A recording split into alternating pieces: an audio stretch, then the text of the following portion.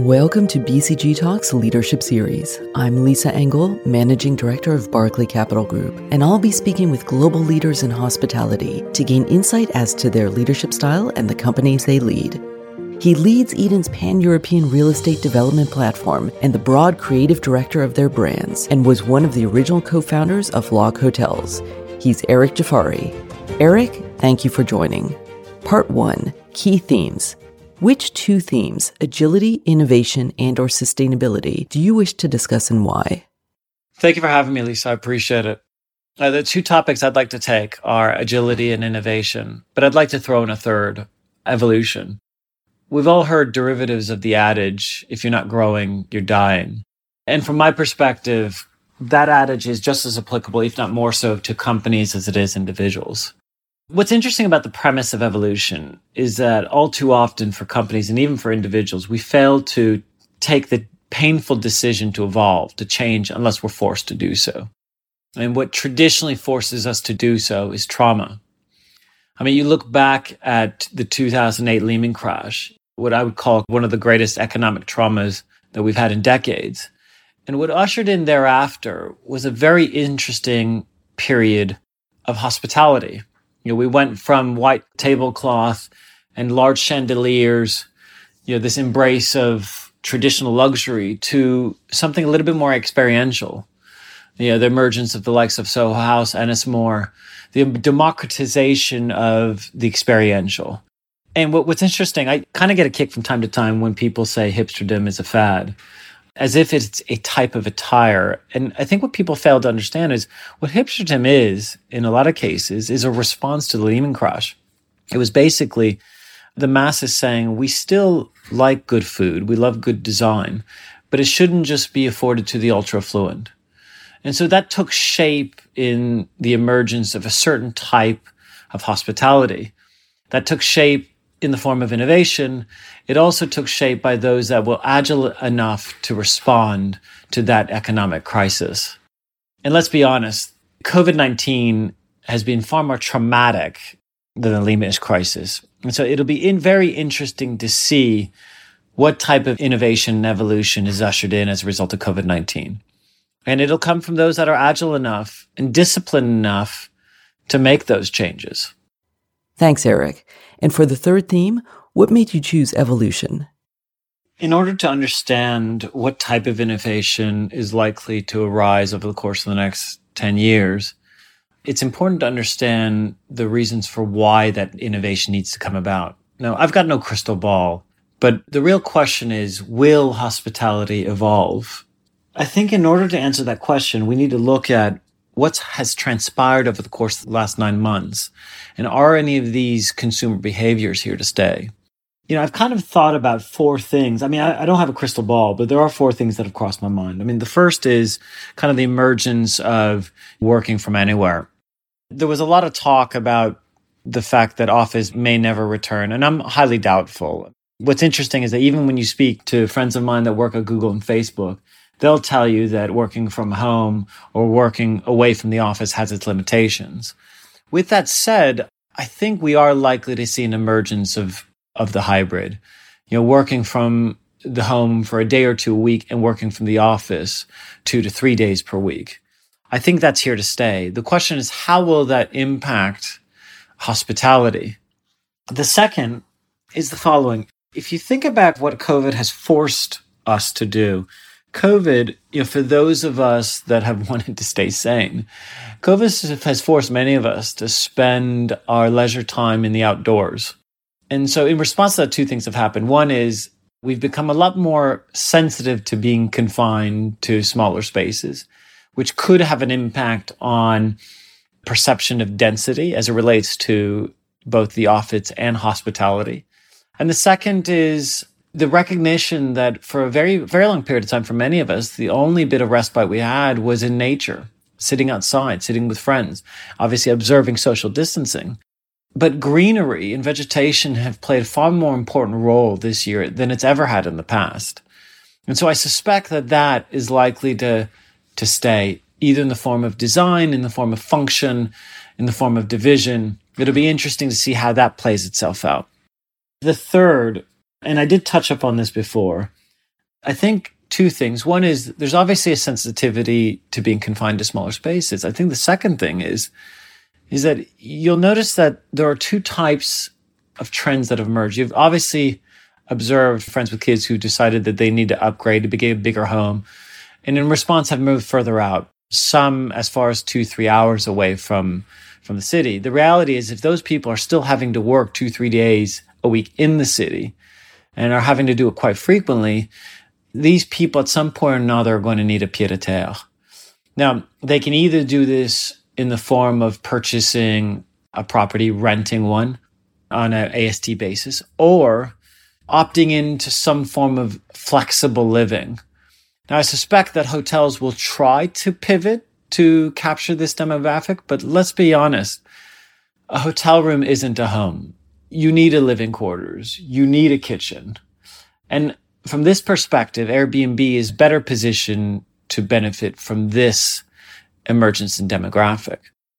The second are people who don't have kids. A lot of these people have woken up to the fact that they can technically work from anywhere. I mean, I've heard a number of these people say that, when the dust settles, do they really want to be spending their winters working in London when they can work somewhere sunnier, somewhere like Portugal or Spain, where, they can get back to London once a week on an EasyJet or Ryanair flight, for 60, 70 pounds, and then spend the rest of the week working in somewhere with a better cost of living, higher quality of living at a lower cost and better temperament. This demographic, especially because they don't have kids, is likely to need some form of community. And so the Airbnb movement may not suffice. This community is likely to need some form of co-living derivative, a place where they can plug into a community, use a gym, co-working space, some of the features that they've been accustomed to here in London. And so in response to these trends, those that have the agility may be able to use some of these shifting sands to innovate. That's what we're trying to do as well. But I know a lot of people see this as a very scary time because change is scary. But change typically, not in all cases, but in a lot of cases, can lead to incredible innovation that improves our quality of life. I'm hopeful for the type of change that this could usher in. Part 2, the leader. How do you describe yourself? At my core, I would say that I'm someone that is obsessed with personal evolution, much to, I think, the dismay of those around me. I tend to have an obsession for learning and experimentation. And it is something I have to bring in check from time to time. I think those around me tend to find it exhausting. I will very rarely eat at the same restaurant twice, watch the same movie twice, read the same book twice, because I'm addicted to experiencing, reading, learning something new. It's unlikely that if I'm walking from A to B or commuting that I don't have my headphones in and listening to some form of podcast, audiobook, or meditating. And so it's something that I'm working on. What's your leadership style? With respect to my leadership style, that is an even better question. And instead of answering that myself, I actually took the time to ask feedback from some of my peers.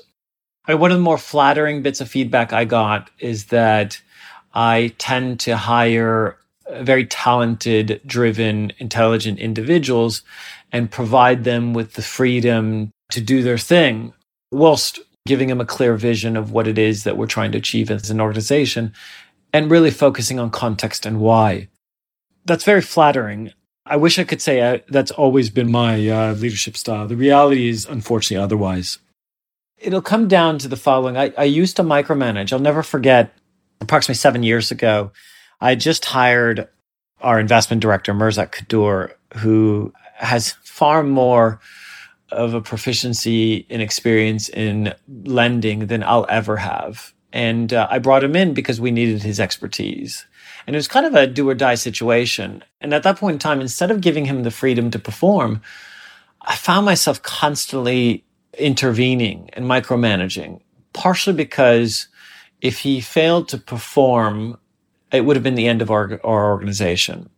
And it was through that process that something had happened and I was unable to continue micromanaging him. And what ended up happening shortly thereafter is that as a result of being forced to provide him and others with the freedom they needed to perform. What they ended up with was an output and a result that was far greater than anything I'd pictured. It was an important lesson for me. And to this day, that lesson is one that continues to amaze me. When we brought in Matt Grzinski to design Lock at Broken Wharf, I had a vision for what I wanted it to be. And fortunately, Matt didn't listen to me. But I gave him the freedom to create. And what he ended up with was something far more innovative and beautiful than anything I could have ever pictured. And this is a lesson that I continue to be surprised by. But it really stems from making sure that I'm surrounding myself with people that are far more proficient within the field of their focus than I could ever be.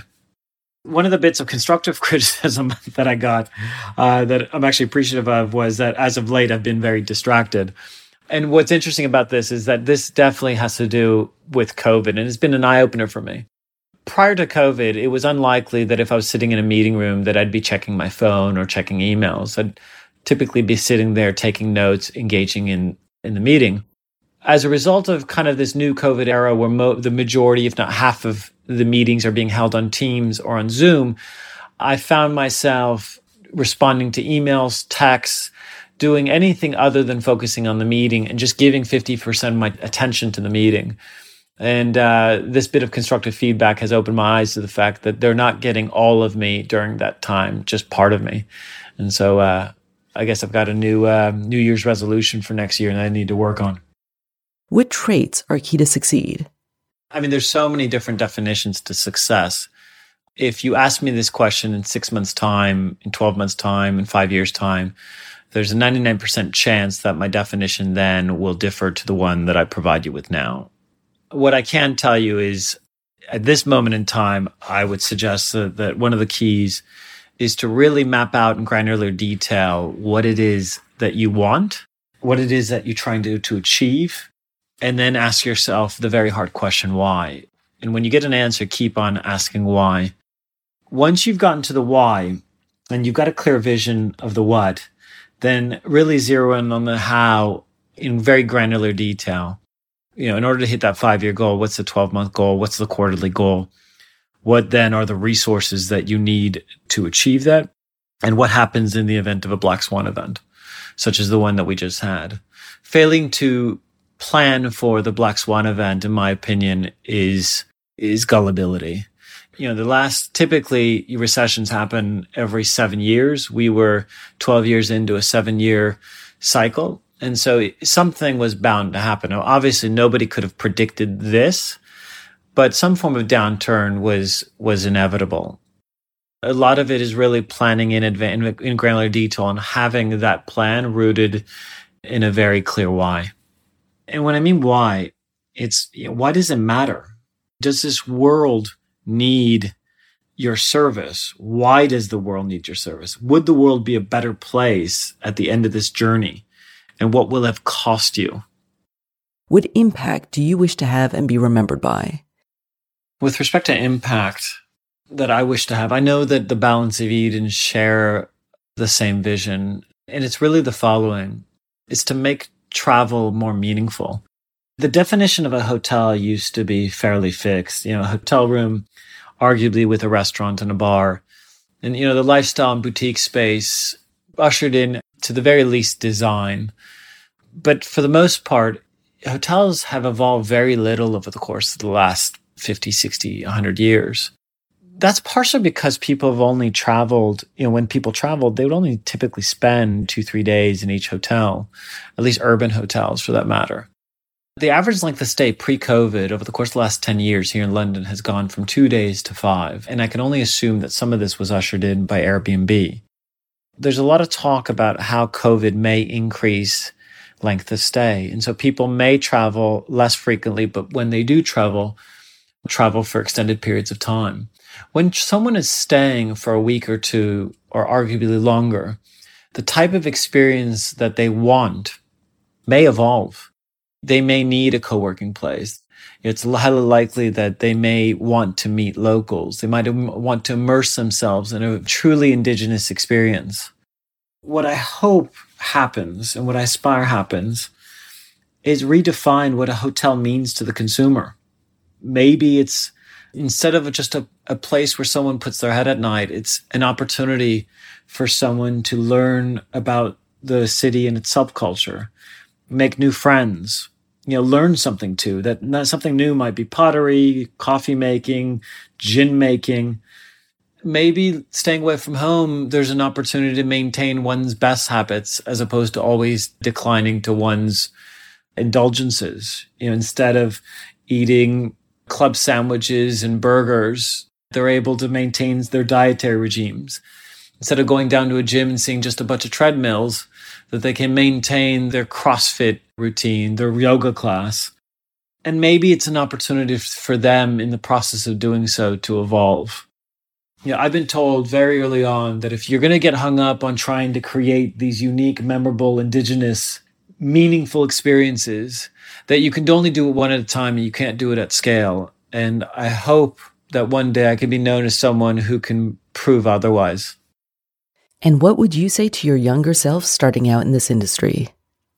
There are 3 things. One is I would tell my younger self to spend a little bit of time studying the importance of sleep and wellness. I wish I'd known back then that I needed 8 hours sleep and that the difference between 8 and 6 is really the difference between me having a very sharp mind that could problem solve and figure things out as opposed to someone who's just trying to struggle. I had no idea at all that sleep is as important as it is. The second, obviously, is on wellness, the importance of meditation, the importance of eating well, and how that has a significant impact on my physical and mental performance. The second one, a bit of advice I'd give is just don't worry. Everything's going to work itself out. Be patient. Have faith that playing this long game will pay off in the long run. I was surrounded by peers who made a lot of money playing the short game. And I found it frequently dispiriting. And, things did pay off in the long game, but it took a lot of patience and it took a lot longer than I could have ever anticipated. And then last but not least, I would suggest question everything. Don't take best practices for face value. If something doesn't add up, pull on that string and see where it takes you. Thanks, Eric, for your time and insight. I'm Lisa Engel, Managing Director of Barclay Capital Group, and this was BCG Talks Leadership Series with Eric Jafari.